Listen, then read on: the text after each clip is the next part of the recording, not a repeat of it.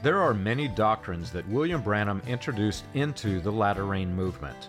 Some of the doctrines made their way into the groups that splintered from Latter-Rain, and sadly, many of them were either extra-biblical or anti-biblical. Even now, over 50 years from his death, American Christianity and to some extent Christianity in other countries were impacted by false doctrine. One example of William Branham's anti-biblical doctrine is his no private interpretation doctrine. Branham often combined 2 Peter 1:20-21 with Matthew 11:25 to reverse the meaning of 2 Peter.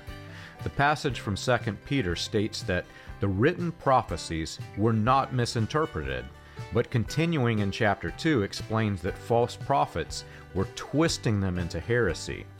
Ironically, 2 Peter is describing exactly what Branham was doing. According to Branham's doctrine, the passage was applied to all Scripture, and it was written in secret code. Christians could not understand the Bible unless it was revealed to them, and they needed a special person to do this revealing. After convincing Christians that they could not understand their Bibles, Branham then continued the pattern of twisting, reversing, blending, and changing the meanings in the Bible that were, quote, of no private interpretation. You can learn this and more on william-branham.org.